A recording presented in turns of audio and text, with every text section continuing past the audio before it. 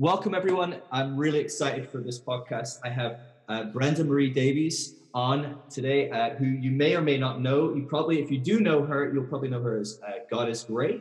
Has an amazing YouTube channel, Instagram, probably on a whole host of other different platforms that I'm not aware of myself. But we're going to talk about all sorts of things. But Brenda is a sex-positive Christian. I saw you billed as that. Is that correct? Yes. Wonderful. Well, why don't you start us off by just letting us know a bit about yourself? What is a sex-positive Christian? Who are you? A bit of your journey. Maybe just like a little kind of thing to kind of start us off as far as who you are and what you're about.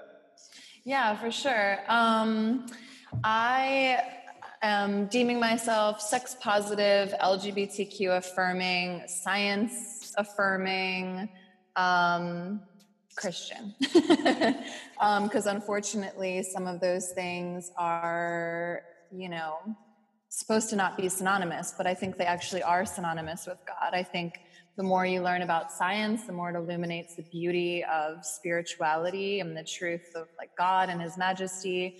And then the more that you dive into your own sexuality and really embracing what I've been calling sexual integrity over sexual purity and abstinence and this obsession with like doing everything right.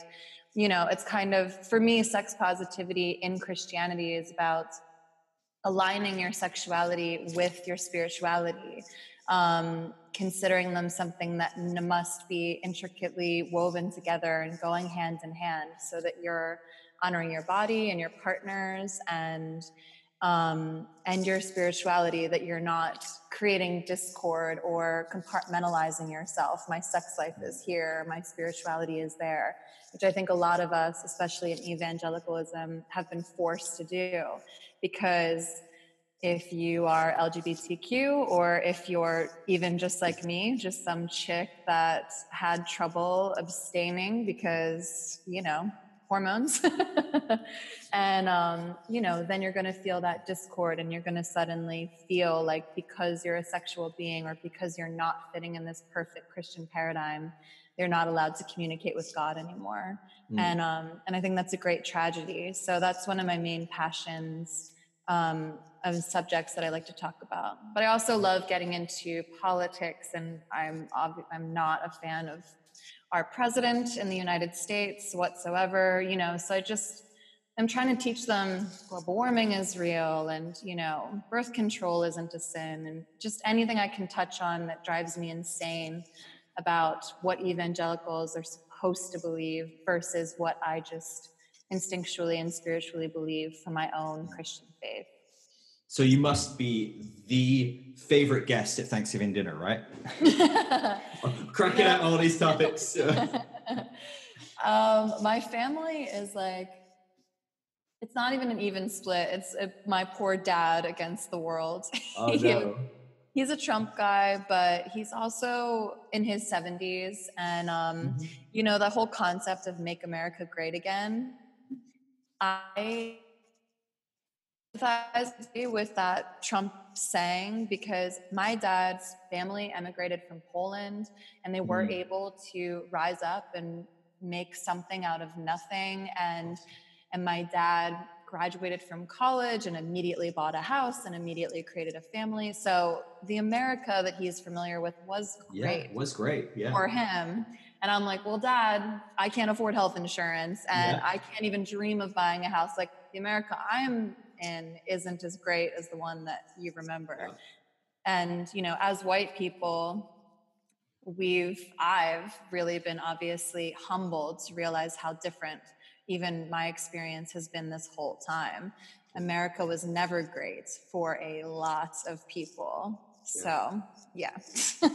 Yeah. So tell me about that a bit, because your dad's coming from a very different place to where you are right now, but was that always your position? Were you growing up always a bit of a thorn in the sides, going, well, I'm not really sure I see it this way? Or have you kind of gone on quite a bit of a journey as far as changing who you are politically? I mean, we can talk about the sex stuff, but I mean, as a whole, you mentioned like sex, LGBTQ, you've mentioned race there, you've mentioned immigration potentially, politics, science, all the hot topics that conservative versus liberal, these dualistic kind of ideas.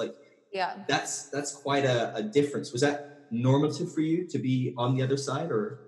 No, not at all. I was raised Roman Catholic, and I always tell people, you know, a lot of people are like, well, why are you even Christian? Just ditch the Christianity if it's causing all of this cognitive dissonance and all this complication. But I've always resented the fact that because I saw things from a different perspective that I find personally aligned with Jesus and the way he walked on this earth, that I'm supposed to denounce my faith just because I'm not fitting in to the way evangelicalism is, you know, telling us we have to be. So, you know, my passion and the reason I'm stretching across so many subjects is because I guess I would mostly define myself as someone that is trying to bridge these gaps and trying to encourage people that are experiencing cognitive dissonance in their faith to really dive into these topics and be like, if the LGBTQ issue or the race issue or the global warming issue is causing so much friction, maybe our pastors are, you know, messing with us a little. Maybe we're being manipulated by politicians and like just helping them, you know, figure out where they're being spiritually manipulated as people. But for me, I definitely didn't always see it that way. I was just as naive as any, you know, as a lot of people. I was like 15 years old doing anti-abortion posters in my art class. And I was this in a Christian school? No, I was in a secular school, and you're making anti-abortion. I was the coolest girl in public school. That's amazing. Yeah, I was doing anti-abortion artwork. I was arguing with my biology teacher about evolution. I was praying on the front lawn of the school. And I actually have a great fondness for this girl in my head that I know that I used to be, because it all came from such a pure heart. Yeah. And I think that's why I'm so passionate about not ditching the people of my faith either. Because I know that everything comes from a pure place, even when we are deeply and profoundly hurting people. Yeah. I remember the lessons that I was taught and why I believed the things that I did. And my channel is called GodisGrey because these very nuanced topics are always presented as black and white. Like the abortion issue is a perfect example. And at 15 years old, I was taught people are killing babies. And as a 15-year-old girl, a virgin, you know, I'm like, oh my God, people are killing babies. Yeah. If you're not outraged by people killing babies, you know, when you're told, oh, in this country, there are millions of people killing millions of babies every year. If that doesn't make you angry and make you make a poster in art, like you are a terrible person if you believe it, right? Exactly. I mean, like, yeah. And even, you know, there's this lie being told in America among a lot of conservative people. And Trump said it. It was actually the fault of some Democratic people that misrepresented one of the abortion bills. But basically, Trump did this whole rally speech where he was like, do you know that women are having babies, perfectly healthy babies, and they're swaddling them up and they're putting them aside, and the doctors and the mother are determining whether or not to kill the baby. This is infuriating because it's coming from the mouth of our leader, and it's obviously completely untrue. Infanticide is 100% illegal in every state in the United States of America. But I was thinking about that to your point. I was like, wait, if you Christians actually think women are having perfectly healthy babies and people are committing infanticide, you shouldn't just be making YouTube videos. You guys should be like marching, storming every hospital, being like, what the hell? And you know what? I'll join you if that's happening. I will be right alongside of you screaming. Like, that is just not happening. And that's what I'm trying to tell them. I know I'm off on a tangent, but basically I was that girl. Yeah. I was definitely the girl that saw everything in black and white. And, but you know, I've also acknowledged when I was experiencing cognitive dissonance. And I think my greatest complication, I was a theater nerd and I was always around many LGBTQ people. And, that never resonated. I was always like, how come everything that I hear about God, you know, goes to my heart and I sense it, even when you feel, I keep telling my audience too, the difference between shame and conviction. I believe shame is from external sources, something that gets piled on you that causes you a lot of pain. Whereas conviction is like this gentle voice, the inner Holy Spirit that like pings your heart and you realize you have to go in a different direction or whatever. And with the LGBTQ issue, I was like, I only see shame. I feel no conviction about this. I feel no conviction that what you're telling me is right. So that was my dad and I's first major argument that we kept having again and again for many years. But otherwise, I organized the chastity ceremony at my church when I was 15. I was the one that's like, let's do this, guys. Wow. So what is a chastity service? I mean, because here's the thing. I mean, I grew up evangelical. So well, I grew up evangelical in the UK. I only moved over to the States like in my 20s. Like, so we just don't have a grid for, you know, we got hit by Puritan movement hard, but like, we just weren't having chastity services. You know what I mean? It's like, we just, no, you're too far gone. No. So like, for people that don't know what that is, like explain what that even is. Because I'm fascinated by these kind of things. Well, so the purity movement in itself is quite fascinating. And I've been researching more about how a lot of those toxic messages were formed and the roots of that, and like puritanicalism in the United States and stuff, which goes back, you know, hundreds of years. But really, in the 1980s, this movement called True Love Waits got huge. And I think it was thousands, if not 10,000s of kids went to Washington, D.C. and publicly, like on the lawn of the White House, pledged their virginity to their husbands and wives. And books came out, Bibles came out. There were complete, like a True Love Waits Bible. Yeah, the True Waits Bible. Yeah, I heard of that. Yeah, which is crazy because now. Like because I'm like 90% of the Bible is about waiting before marriage to have sex, right? Dude. I mean, that's what the Bible is about. It's worth having a dedicated version solely about that topic. Dude, that's what I've said. I've said that. I've said this. I'm like, Christians, the way we present sexuality, you would think the entire Bible was a manual on sex.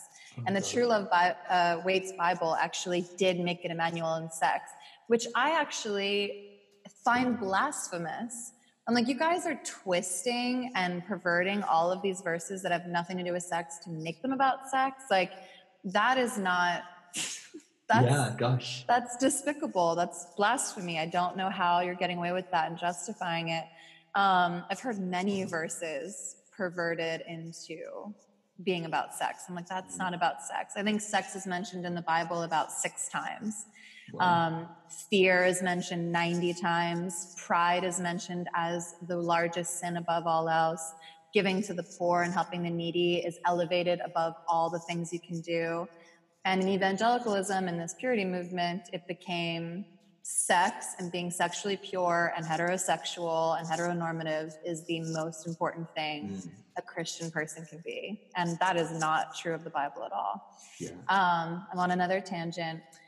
Purity balls. This podcast, its lifeblood is a tangent. Purity balls. We didn't have a ball. There are some you can watch fascinating / very depressing and creepy documentaries on YouTube about purity balls in the South primarily. Are we talking like purity balls as in like a dance? Yeah, it's kind of like a quinceañera. We're not talking about male genitalia. I literally for a second said, wait, what is a purity ball? Oh my gosh. Okay, go. Okay, you perv. I literally we're talking about sex. You're talking about balls. I have no idea. Okay, go. A ball. Think of Cinderella. Yeah, okay. Purity balls. So people get together and dance and celebrate that they're going to abstain. Not people. It's always the girls as young as 5 and 8 years old, dressed in like these princess gowns, going to these balls with their fathers, and their father is dancing with them and they're pledging their virginity. And I just find that so, I'm so disturbed to see an 8-year-old girl and, the fathers, it's like, what's the saying about like all roads to hell are paved with good intentions? Like I see these fathers and I'm like, I know what you're trying to do. You in your head think you're protecting your daughter from pain she's going to experience with sex and getting her heart broken and unwanted pregnancy and all of these things that no one would want their child to experience. Or actually, I take that back. I think those are important experiences for people to have. But I understand the intention of these fathers. But kneeling down in front of an 8-year-old and saying, hey, I'm your father. It's important to me that you stay sexually pure for me, your father, for God, your father.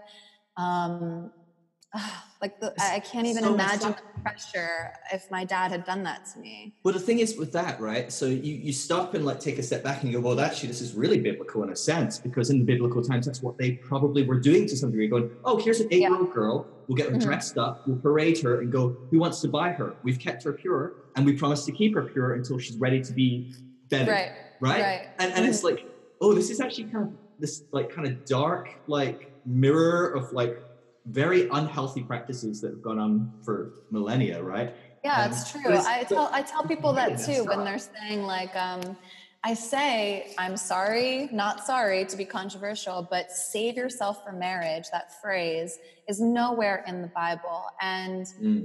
And the reason virginity was such an imperative in the Bible is because, yes, women were the property of their fathers until they were the property of their husbands. And, I tell people there's no white wedding dresses, there's no cakes, there's no guys getting down on one knee and romantically proposing. We are talking about, if you were in Solomon's court, you are one of thousands of women that he's having sex with, and you're supposedly marrying him, and maybe you're 12 years old. These are actually acts of, I'm sure, violence and sexual violence and rape and, child bride. And a lot of the time, not even sexual even, it's actually about establishing some sort of connection with a foreign nation or a tribe, something, So yes, there's all that really horrific, violent, abusive kind of stuff that's going on as well, which let's not even begin to talk about how our heroes could be doing such terrible things. But, we look at all these people in the Bible, all these amazing male heroes, because not so many females to focus on, and they're all marrying children, and none of them on a date, right? Dates existed probably 150, 200, 250 years ago, or the first few dates that exist in history. This is modern concept where we romanticize all, but no, when we read the Bible and it's like, oh, this person met this person and they got fell in love, and it's like, no, this person's parents probably bought that person, and then they got married, and hopefully they fell in love. Hopefully, who knows? It's so different, the concept. Yeah, although I would like to bring up something interesting that's just popped in my head, which is the book Song of Songs. Are you familiar? Yeah. Basically, it's literally like a mini erotic novel in the Bible, in the Old Testament. And it's actually beautiful, and it's written from both a male and a female perspective, and the female's voice is given just as much importance. And she says erotic things, and she is, they are very sexually aroused and drawn and like in love with each other. And I've heard that perverted as well into, that was never about sex. This was about God's feeling towards the church. And I'm like, okay, so God wants to spiritualize this to avoid any form of sexuality, right? I know. And I'm like, what do you mean? God wants to bang the church? Like I definitely... oh gosh, the analogies in that, you're talking about blowjobs and cunnilingus, all sorts of stuff. That's what God's talking about with us? I know. I feel uncomfortable with that. Exactly.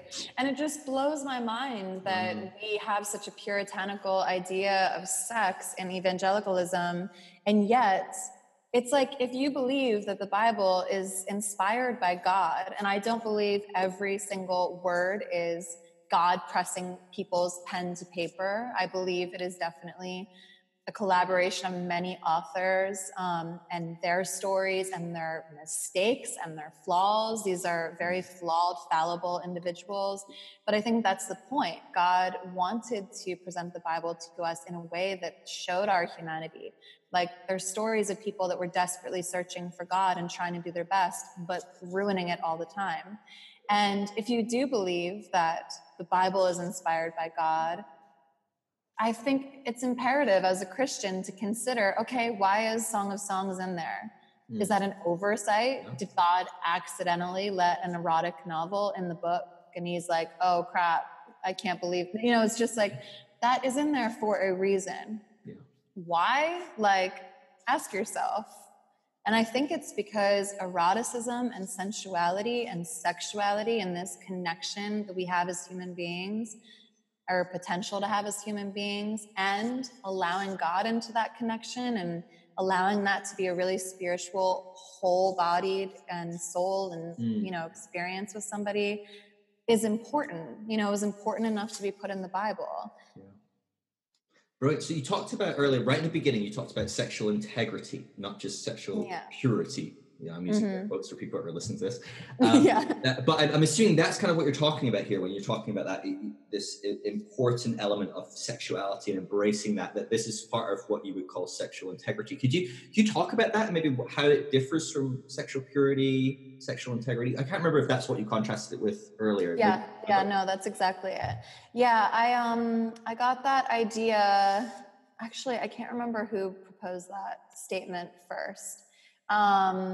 Actually, it's a woman named Dr. Julie Slattery, and her and I disagree about a lot of things, primarily LGBTQ issue, and she believes masturbating is a sin. So her and I definitely, our paths definitely don't fully cross, but she has this idea about sexual integrity over purity, and she is also trying to take away that anxiety that people have about abstinence and being perfect and being pure. So for me, I obviously take it many steps further than her because I am truly sex positive in every way. And my journey is that I did this purity ceremony at 15. I pledged myself. At 22 years old, I was like, oh my God, where is my husband? I'm going to die. I need to have sex. Why did I make that pledge? It took you 7 years and that was it. You were like, I regret this. Yeah, I mean, I'm a girl that was, sorry for TMI, but masturbating since I was 5 years old. Wow. So I've always been a very sexual being, as I believe many of us are. Not everyone, but many of us. And so, I was overripe and over ready. And I was like, oh my God, even if I meet this man, I'm going to have to court him for how many years? I'm going to have to plan a wedding. Like, I'm going to actually die. Yeah. So I ended up, and this happens to a lot of Christians that I talk to, where you're trying, I call it this pendulum, where you're trying so hard for perfection. You're like, I will be perfect. I will be perfect. Not to get too dark, but I also blame this pendulum for what happens in the Catholic Church with the pedophilia stuff. Like, you're held to such a level of like unnatural, I would say even inhumane, need to be perfect. And in evangelicalism, it's the same thing. I have to stay pure. I have to be with this one person forever in a heterosexual relationship. And if anything happens that breaks the pendulum, and for me, that was that the first part of it breaking was that I started really researching and trying to figure out what the Bible actually said about marriage. I want to do this very mindfully. I'm not just going to give my virginity away. I have to research this. And that's when I started learning about the polygamy and the child brides and the fact that save yourself for marriage isn't in there. And I was like, okay, I'm just compromising because I'm dying to have sex. But at the end of the day, I did end up sleeping with someone. And this is what I consider the pendulum. It's like, instead of saving myself for marriage with my true love, I slept with someone that I had just met, that meant nothing to me, because it felt like a scratch that I needed to itch. I was like, I just have to get rid of this so that I can move on with my life and become a somewhat normal person, because this is really weighing on me. And I think for anyone who knows, sexual desire is a very strong desire, and submitting to that can be quite easy. It's hard to do when you reach that point, of frustration. The second pendulum or second time my pendulum broke was then I was like, okay, I'm married, because I ended up marrying him. Okay, I was going to say, that was a big, like, gap. Yeah, Oh, I know, I'm sorry. sorry. So basically, I slept with this guy I didn't even know, and then he ended up pursuing me really hard. He really liked me. He didn't even know that I was a virgin. I ended up admitting it, and then he was like, oh my God, I love you even more than, he was just like, whatever. And I ended up really I felt so guilty and so ashamed. And I was like, okay, maybe this is my husband. Maybe God sent this man to me because he knew that I was going to give my virginity away. And maybe I'm just supposed to be with him. Wow. So I ended up marrying him out of guilt. And I even remember, and I'm sad to say it because I feel bad for my husband, actually. I was 24 and he was 23. And, I think it was even sweet that he agreed to marry me. It was just crazy. But I remember all the anxiety I felt walking down the aisle, like everything felt wrong because it was wrong. Wow. But no one was there to really say, there was no permission to ask myself questions, which is another thing I want to give my audience. Like, if something feels so very wrong and you're doing it just because your pastor told you so, maybe it's wrong. Maybe you're right, because I just had people encouraging it, like, oh, well, you did sleep with him. Yeah, maybe this is your way to redeem that sin. And it's just crazy. Oh, wow. So I ended up marrying him. And then, thank God, 2 years into our marriage, he admitted that he was cheating on me the whole time we were dating. Wow. And I say thank God because that was the first time I had permission to actually question everything that I'd been taught. And this was the second time the pendulum broke, because then I was like, perfect wife, and I'm going to be with him forever, and we're going to live happily ever after. And when he told me he cheated on me, it's like the pendulum swung all the way to the other side. And then I was like, what is Christianity? I'm not remotely perfect anymore. I'm not pure. My marriage is a sham. Mm. And I ended up going on what I call a trampage, because I left him, and the other side of the pendulum of perfection is just sleeping with everybody. And I just felt so desperate to figure out, what is sexuality? What's the art of seduction? What's sensuality? What does it feel like to totally abandon this idea and go in the other direction? And now I would consider myself in the middle, where I think people are supposed to be. I would like to raise my children and raise up my audience to be in the middle of this pendulum, where it's like, you are centered, you are allowed to ask yourself questions, you are allowed to consider, what if it's okay to be gay? What if it's okay to have premarital sex? Just ask yourself those questions and trust that God is going to give you the conviction, not shame, conviction, to know what the answer is for your personal sex life. And I think nothing is more personal and individual than sexuality. And almost nothing to me is a better opportunity to align yourself with God, because it is so spiritual and beautiful at the end of the day. And then on the pendulum, if you're there in this healthy space of moderation and gray, understanding the nuance, and you have a one-night stand with someone and it's disgusting and you hated it and you didn't wear a condom and you feel so much regret, it's like, okay, so you swung this way a little bit, now you're back to center. Why didn't that feel good? How would you like to proceed next time? Do you want to have one-night stands? Is that something that you didn't feel good about? You're allowed to ask yourself those questions. Yeah. And that, to me, is sexual integrity. You're inviting God into that space. You're not living in either extreme. And in the extreme of promiscuity, which I don't judge anyone for, I was there, on that extreme, you have to, as a Christian, shut yourself off from God in those experiences, because or you are thinking, I'm so wrong, I'm doing so much bad stuff that God won't even want to look at me while I'm doing this. So you either leave church and leave even your practice of prayer with God, or what I did was compartmentalize. I was like, all right, I'm going to go into this bedroom. God, you stay out here. When I'm done, we can reconnect. And all it did was create these fragmented pieces of myself and fragmented pieces of my sexuality.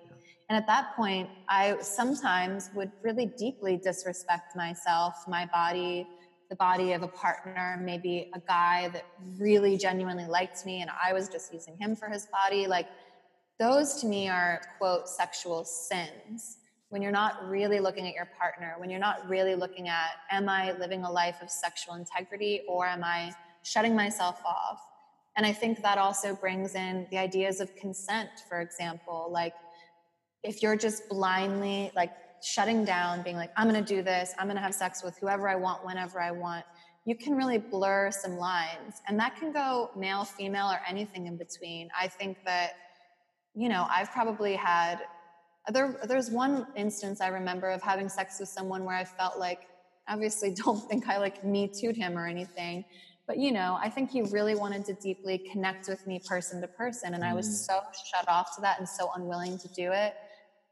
You know, it was like, that was an experience of integrity on my end. And I knew it in the bird's eye view when I was finally allowing God to like unpack along with me the choices that I made when I was on this rampage.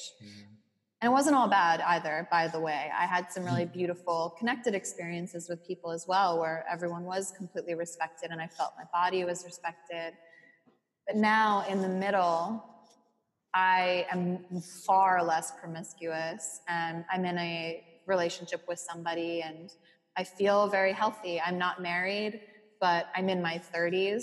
So I'm like, I'm in a sexual relationship. I've already been married. I'm not prioritizing marriage right now. You know, that's not something I'm going to let disconnect me from God and from my walk in my Christianity.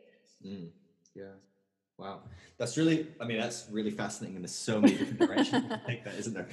I'm really intrigued in your journey through that. So you kind of swung backwards and forwards. You kind of stopped up in the middle. You swung to left to right and, you know, all over. But you talked a bit about, you know, conviction and shame. And I wonder if you could talk about how did you navigate that? Because, you know, when we grow up in church, we're given party lines. You know, at the end of the day, that's what so much of our faith is. In so many areas of theology, there's a thing that your pastor learned, and with the best of intent, he truly believes is good and is best for you. But he himself hasn't even looked into this. He got told it at seminary, where they got told it at their seminary. And, you know, it just is the party line. This is what we believe because we're Baptists or Methodists or charismatic or whatever.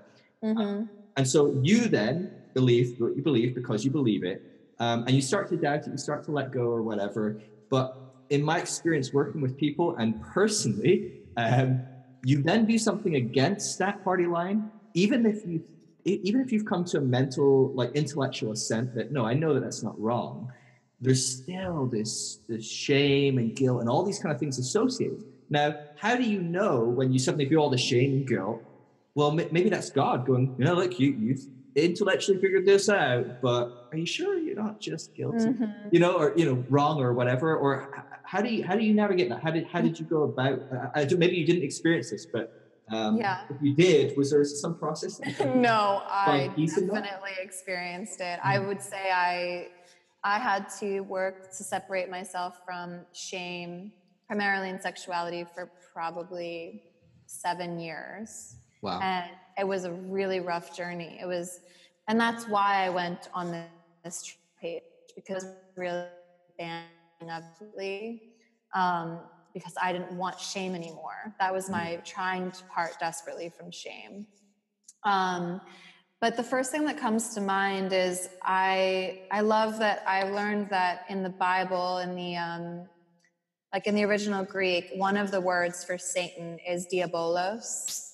And what that means is to separate and to create division, to create chasms, to create, you know, just a separation between you and whatever.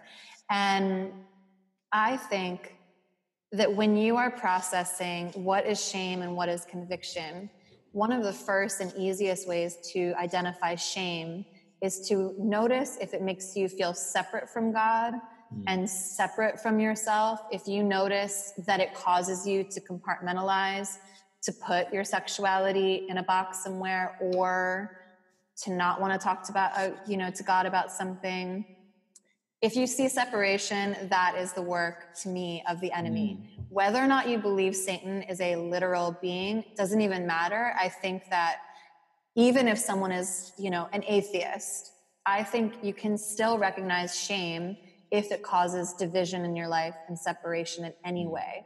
And that is just, to me, the satanic concept. And also, to me, I do believe in that darkness, literally. So that is the first tip that I would give. But also, I understand, and I think that everyone should be really gentle with themselves, because I've always been taught, which is beautiful, that the Holy Spirit is a gentleman. When Jesus came, he left with us this direct communication to God through the Holy Spirit. And the Holy Spirit brings peace, love, joy, understanding, speaking in tongues, spiritual gifts, gifts of healing, all of these beautiful, beautiful things. So when you sense conviction, it's like a gentle little prod. And I think that so I think maybe one of the first steps is to actually separate yourself in a good way from anything that is causing you harm. For me, I had to literally leave the church. And, sometimes I pause to say that to people because I don't want to be someone that's telling people to leave church. But if you are having sexual dysfunction in your life and you feel every time you walk into a certain building or a certain group, or you engage in a certain conversation with a certain friend, that you are going to feel anxiety and fear and confusion, that you need to take yourself out of that situation. And for me, that meant leaving the entire church, because the entire church had brought me anxiety and fear in this area of my life.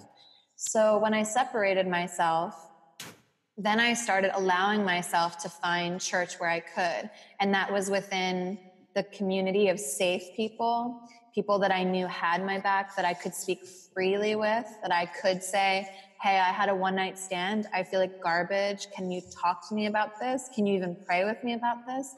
And there were people that were very willing to do that for me and with me. And we had really earnest, honest conversations that had no shame involved. So I would say, please separate yourself from shame, fear-based people and organizations, and start cultivating friendships and spaces and communities where you feel accepted and you feel free to say the truth. Because I think another thing about the Holy Spirit and Christianity is that true Christianity is expressing your truth, no matter how dark, no matter how difficult, and having that be received by people that are not going to judge you and are not going to cause you further shame. And then after that, which to me, just to encourage you guys or terrify you, whichever this goes, that was like a 5-year process. Wow. That was not an overnight thing. That was still me struggling deeply to separate shame from God. But then I've noticed, and meditation, I do meditation aligned with God. I consider meditation just sitting still and being with God, and I invite the Holy Spirit in and I just get quiet. Those are the moments to me, and you can ask him this too, get quiet and say, can you show me what is shame and what is conviction? Perhaps write down things in your life that you're scared of, like, I masturbated. Are you mad at me, God? Just write it down, sit down with God and say, what do you think about this? I slept with my girlfriend last night. What do you think about this, God? I'm not married. And allow yourself to get those answers. And I always pause. I don't want to give people those answers myself, because again, I think those are individual things. But when you do that, then it's almost easy to feel conviction versus shame. Shame to me, as soon as I feel fear, as soon as my heartbeat speeds up, as soon as I feel like God hates me, shame. Yeah. And then conviction is when I feel not guilty, but when I feel like, oh, dang, I messed up. That was bad. But then with that comes but I can do better. I know I can do better. I'm excited to do better. I'm excited. And you feel like God is still present, and you feel like you're continuing on with your day, but you're acknowledging what you've done wrong. That's conviction. And I really believe in evangelicalism. We're not taught enough to trust ourselves. We're not reminded enough that we've been given the Holy Spirit. If we've each been given the Holy Spirit, then we each have this ability to communicate with the Holy Spirit, who is gentle, who is love, who is peace. The Holy Spirit's conviction will never make you feel diabolos, separate from God, ever. You'll feel closer. Yeah. Wow, that's really good. I really like that. So I say all the time, it's really pissed me off how much people focus on sin separating you from God, where there's nothing in the Bible that says that sin can separate you from God. There's one passage. One passage people think says it, and it's half a verse. If you read the rest of the verse, it's like in Habakkuk, and it says, God, you're too holy to look on sin. And the end of the verse is, so why do you? And you're like, how did you not read the last bit of the verse? You just gave me a chill. It's so fascinating, Yeah. And so I think it's that thing, as soon as we separate ourselves from God, because we separate ourselves from God, and God's sitting there going, hi. Yeah. I'm still here. And we're like, oh, he's so far from me. You can't stop me here, whatever. And I think that's so insightful, to see shame and conviction in that way, where conviction is very much God being there with you, going, okay, let's talk about this. Let's look at is it good? Is it bad? Let's talk about that. Whereas that guilt, that shame is always going to be done apart from God, because God's the building, Exactly. and that is never correct. It's never good thinking. Wow, I really like that. Really interesting. Yeah. Thank you. I also I talked to author Pete Enns, who's someone. Oh, man, I love Pete's stuff. I love it. He wrote this amazing books. One of them is called How the Bible Actually Works, that also releases people from a lot of shame of reading the Bible literally. And, it's amazing. But he said in our interview, what if he doesn't even love you? What if he just likes you? And that really struck me, because I was like, wow, how often we sit in our bedrooms crying our eyes out, and feeling all of this guilt. And you're like, if I have a friend that even just likes me, they're never going to make me feel that way. And God doesn't say he likes us. He says he died for us, that his love for us is infinite and boundless. Look at the galaxies and the majesty of this world. He loves you. There should be absolutely no shame in that ever. Yeah. And to your point again, yes, when you are residing in shame, you're not asking God the questions, and he can handle any question. Again, just pretend he even likes you, even a little bit. Then you are free to say, I feel terrible about masturbating. What are your thoughts on this? And even if that answer comes to you in a year, whatever, if it's really weighing on you, pursue it. Yeah. Don't keep masturbating in shame and then apologizing for it. Just, if you're masturbating, be like, okay, I did it again. I'm not going to separate myself from you. I know I can't separate myself from you. What's up? What are your thoughts? And, sidebar, I have complete peace about masturbating, and I have a very healthy relationship with masturbation, in my humble opinion. But, I actually feel very convicted about watching pornography. That's not something I do, primarily because I know from talking to people in the sex industry that not every video you watch is consensual. Yeah. And used or, coerced into those circumstances. 25% apparently of women that are trafficked, or not women, but people that are trafficked into the commercial sex industry. Wow. There's always a risk that you're watching trafficked situations. So for that reason, I think people having sex on video isn't a sin, but I think you have to consider all of the nuance of circumstances. Yeah. And I believe that's why I feel convicted about that particularly. But that is a journey that you should go on yourself too. If pornography is something you engage in, don't listen to me. Don't listen to anybody. Listen to, cultivate your relationship with God. Listen to the Holy Spirit. Do some research on trafficking. See if you can find ethically made porn. If you really don't, just look at things. Look, research, pursue answers to the questions that are gnawing at you. Don't ignore them. Don't do them in shame. Do you think that's one of to me, when I look at purity culture, when I look at the church, I'd like to say evangelical church, but it's much wider spread even than evangelical church, across the board, much of the church is so steeped in puritanical thought, in demonizing sex and demonizing our bodies and demonizing our sex drives, stuff. Do you think that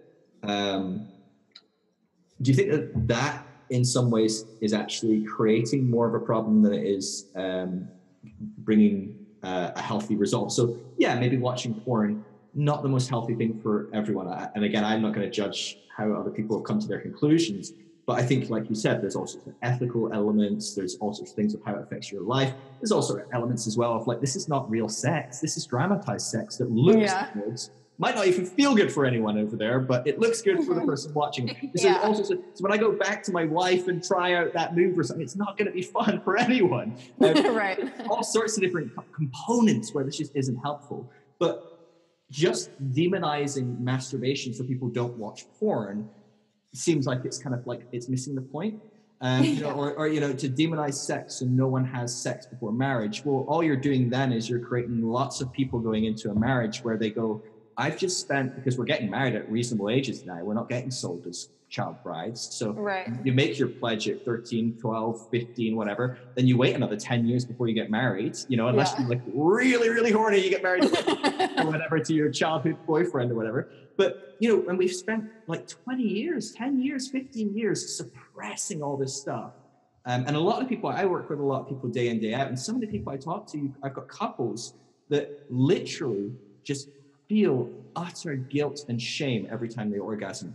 And they're in a married relationship, but it's because they've spent the last 10, 15 years, every time they ejaculate, every time they orgasm, they just feel that weight of shame. Oh, I did this dark, terrible thing. And they carry it into their marriage, So there's so much there that we're not preparing people for what we think is this ideal. I say we, maybe not you and me, but a lot of Christianity, we're not preparing people for this perfect ideal anyway. If anything, we're setting up this perfect ideal to come crashing down.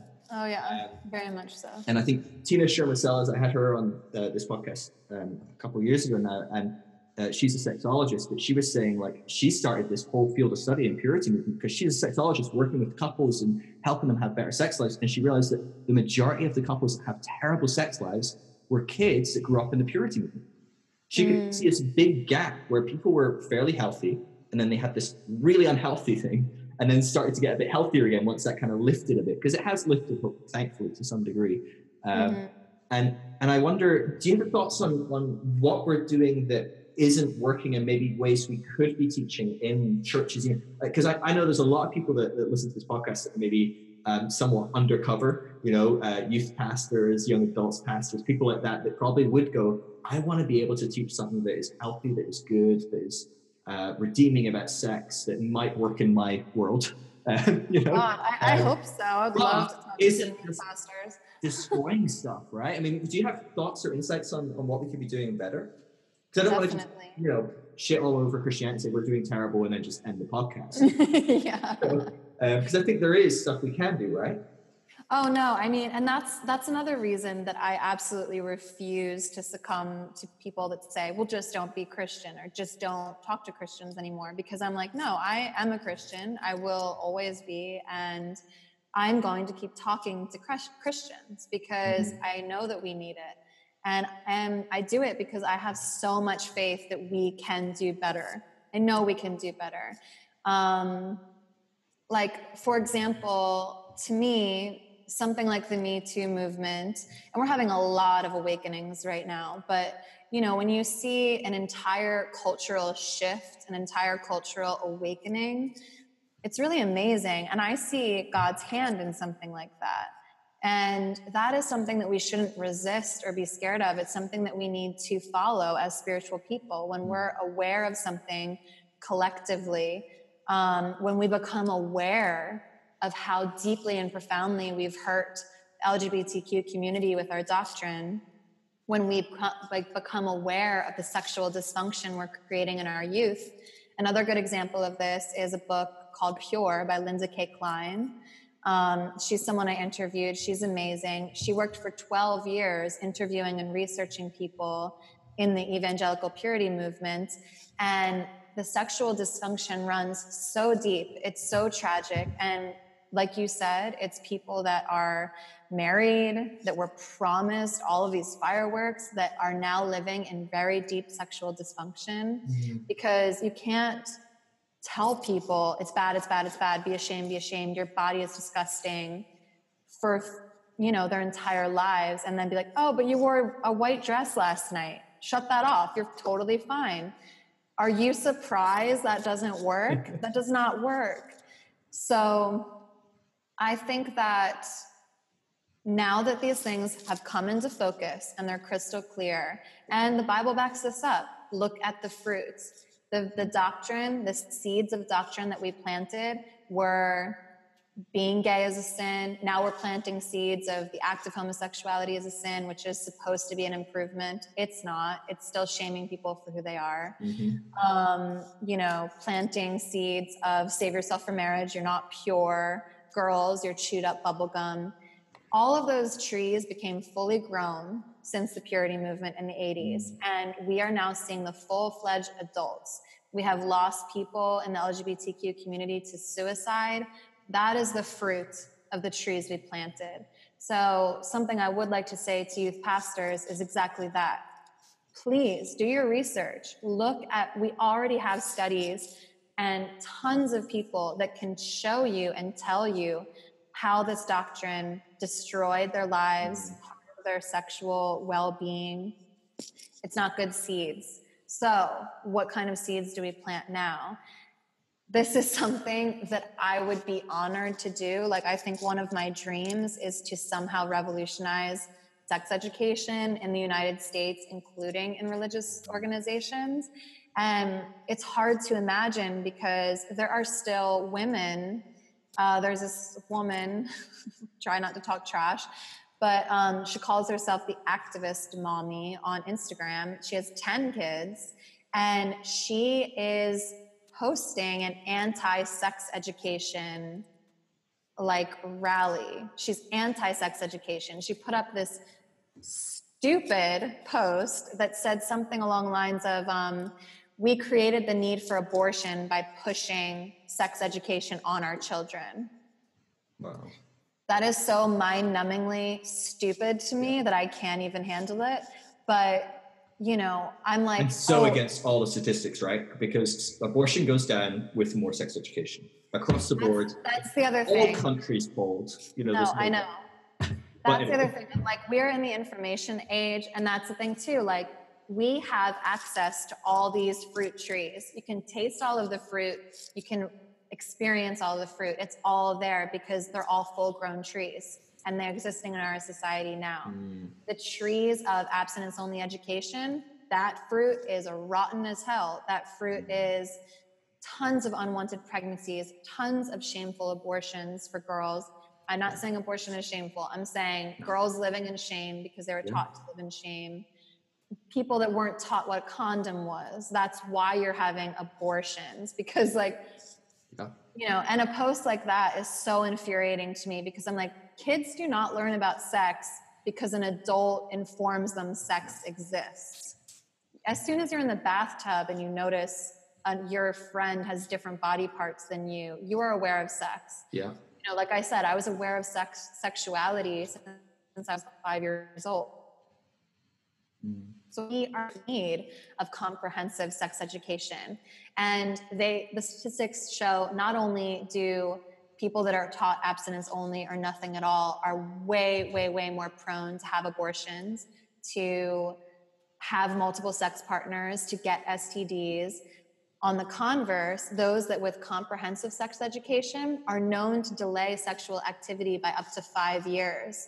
Because what you're doing is empowering children, empowering teenagers, empowering young adults with information.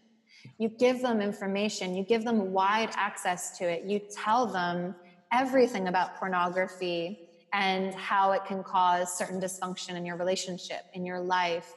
So then you can make an educated decision. A 13-year-old boy can see his friends pulling up the computer, ready to watch some really, damaging, abusive porn. And that boy will be able to recognize, wait, no, I've been taught differently than this. This isn't sex. This isn't going to be healthy for us. Empowerment, education is everything. We cannot keep our children away from this information. And by the way, good luck. Again, have you heard of the internet? Oh, seriously. It's crazy. If you're not teaching your kids about sex, I have a friend whose 8-year-old Googled boobs because he wanted to know what boobs were. Guess what came up? Hardcore pornography, gangbangs. She walked in on her 8-year-old son watching a gangbang video. Wow. And when she sat him down and asked how he got there, he said, I Googled boobs. It took him to Pornhub. First page of Pornhub, if anyone is aware of this, is very abusive porn. They're not just not educational videos on boobs. Yeah, exactly. They're like, this is the gland on the boob. No, it's, and it's not even, let alone educational. It's not even like a pizza guy coming in and having sex with a woman. It's gaping body parts and unnatural situations and women being hit and spit in the face and, ejaculated on. And, it's just like, fine. If you enjoy any of those things, God bless, do your thing consensually. But your 8-year-old child will find that as quick as a search of boobs. Yeah. So make your choice. Stats, I think, are on average. I know in the UK, I don't know what it is in America, but I watched a stat in the UK I saw recently that I think most males have seen porn by the age of 10, and I think most females have seen porn by the age of 11 or 12. Okay, it's a mass majority, up to 80-90%. Right. But you're talking almost every child at this point is going to watch porn, whether you like it or not. So you need to have that conversation, and you certainly want to be educating children about things that don't look like that, right? I mean, they are healthy, holistic, good conversations. I remember my conversation with Tina. She was saying that they've done studies on family connection. And they did a study on what keeps children connected to their parents long-term. So well into adulthood, which type of kids stay connected to their parents. And she said the number one correlation for a child staying close to her parents or his parents until well into adulthood is if the parents talked with them about sex as a child. Wow. Isn't that fascinating?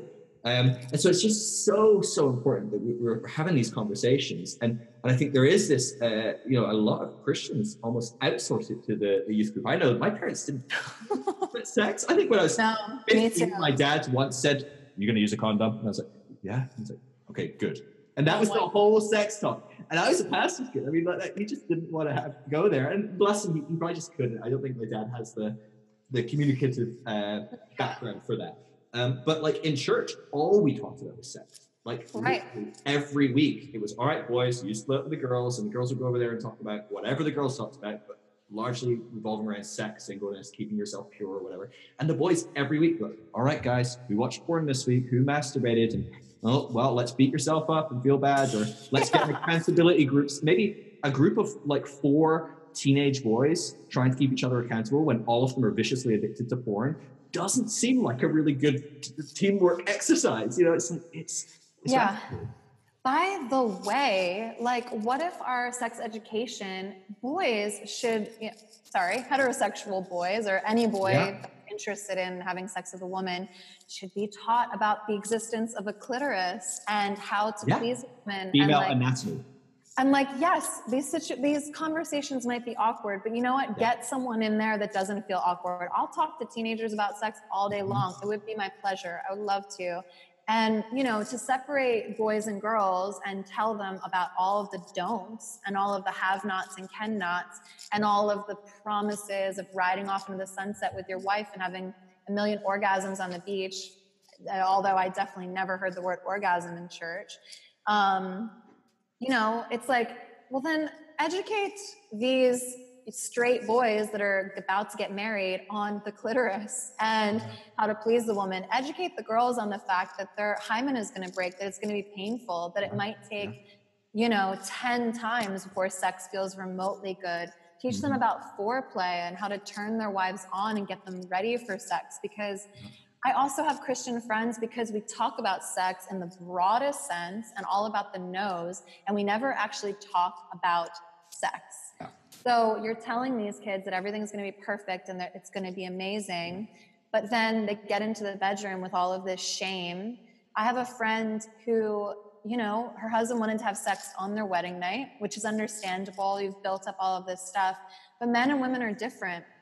She told me she felt violated and she cried afterwards, and she couldn't tell anyone she was violated because it was her husband, and she felt like, I have to give him this thing. But they never had foreplay. He never saw her naked. They barely even kissed before they were married. So all of a sudden, a woman with all of her vulnerabilities was supposed to, at 18 years old, get stark naked, open her legs, and let her husband into her. And, and it's like, yes, why would that not feel violating? Women need so much more buildup, and so much in general. Women need so much more than that. And the boys aren't taught that. And it's dysfunctional for both. I don't think any man with any remote sense of morality would want to imagine their wife feels violated on her wedding night. No. But I guarantee you a lot of these girls did feel violated, or at least terrified on their wedding nights, because it's too abrupt.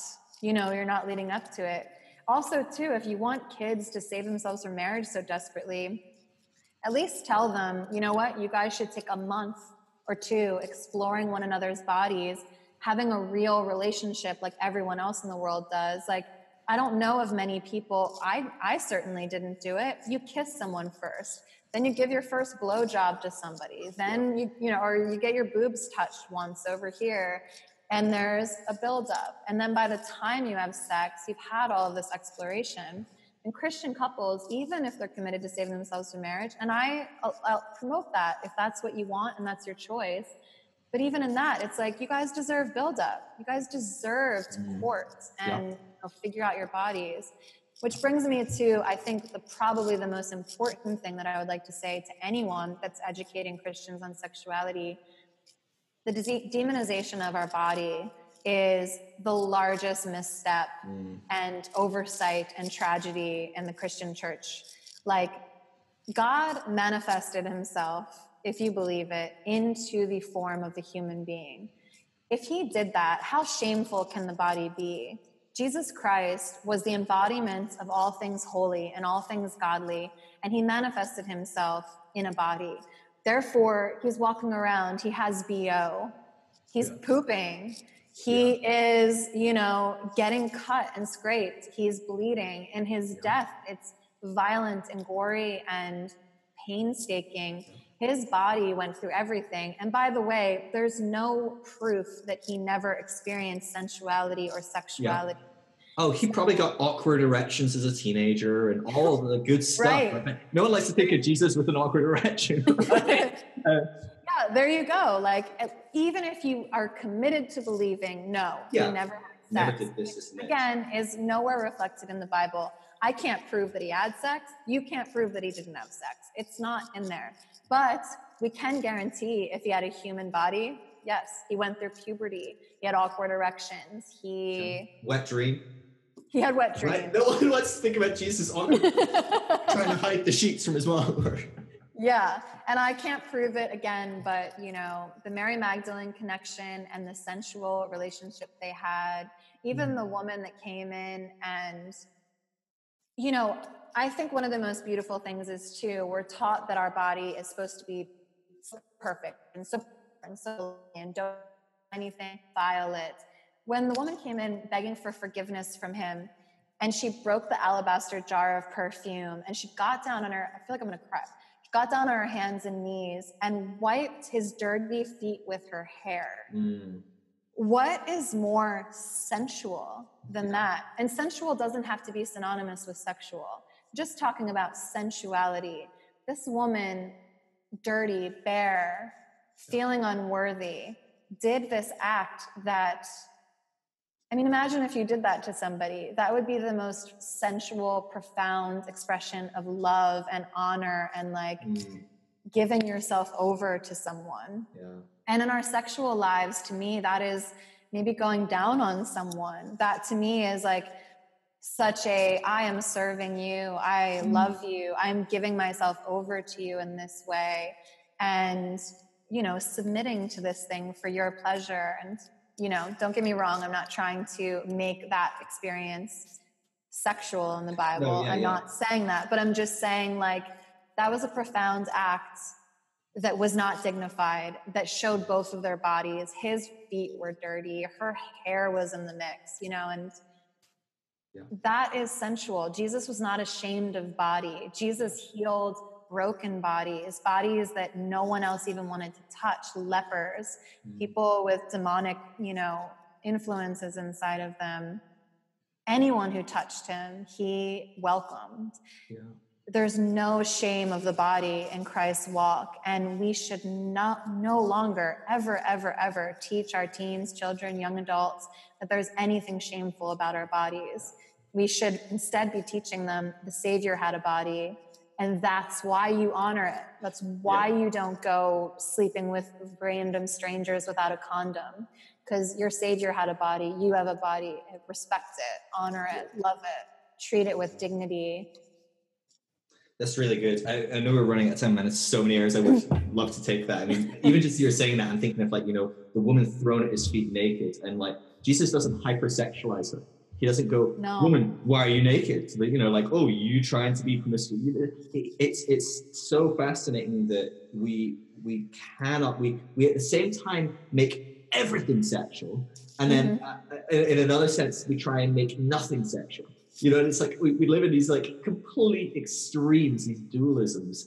I'd love to talk with you more about that, because I feel like you have lots of great stuff to say. But I got crucified on Instagram and Facebook recently for posting about that. You know, this obsession with the female form and how they are responsible for men sexualizing it. And also stuff like that. And I know we're running out of time, so I'm gonna wrap up anyway. But maybe we could have you back on and we could talk about that, because I feel like you have some great stuff to share on that. I got a lot of opinions on modesty culture. Oh God, it makes me so angry, because this is European. So in the UK, we're very puritanical as well. But I go over to Europe all the time. We just like saunas. It's mixed sex, and there's beautiful people walking around naked, and I'm walking around naked. And you know what? I'm not accidentally having sex with them. I'm not having sexual thoughts.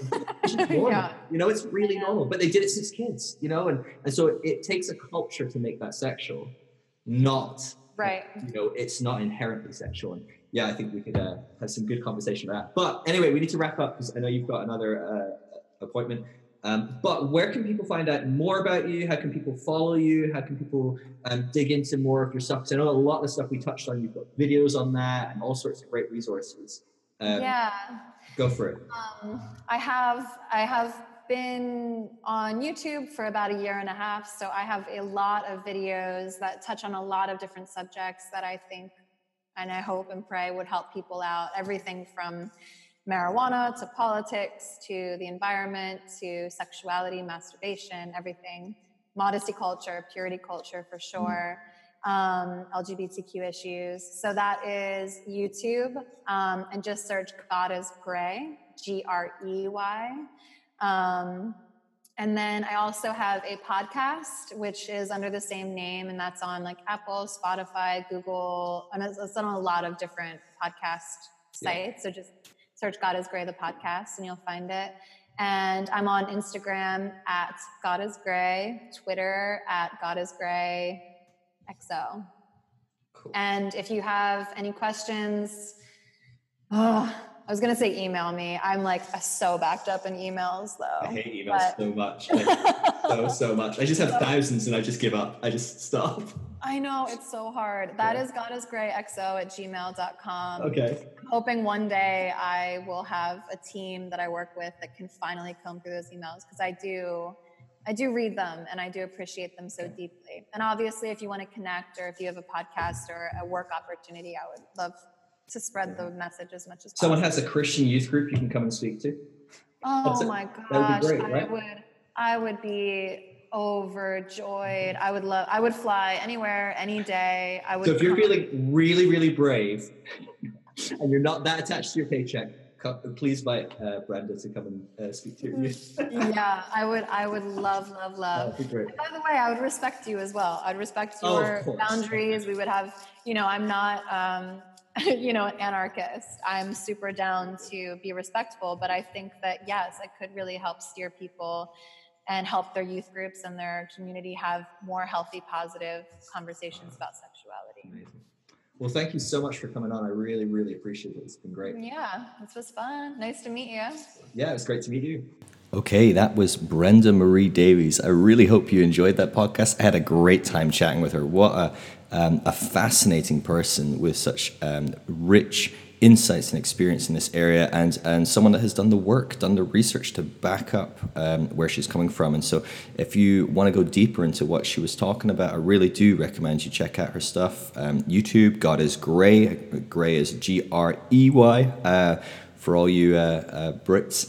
And GodisGrey on Instagram. I follow her on Instagram, and she's got a great account there. On Twitter, GodisGreyXO, and her email again is godisgreyxo@gmail.com. And so, yeah, do get in touch with her. Do follow her stuff. Track with what she's saying. Check out her podcast. She has some great interviews over there as well. But yeah, I really hope you enjoyed that. As always, we'll see you again for another interview or maybe some ramblings of mine in the next podcast. And until then, check out thegracecourse.com for videos on all these interviews, all of my talks. Everything there is free. And if you want to support what I'm doing, my ministry, you can support me over there at thegracecourse.com as well. That gives you access to our partners discussion group and a monthly chat that we have. And that's about it, because I can't really give you much because everything is free that I do. So I'm sorry, no big perks for supporting me, but you get the warm, fuzzy feeling of knowing that you're helping me give out lots of great free resources to anyone and everyone. Anyway, I'll leave it there, and I will see you next time. Be blessed, my friend. Much love.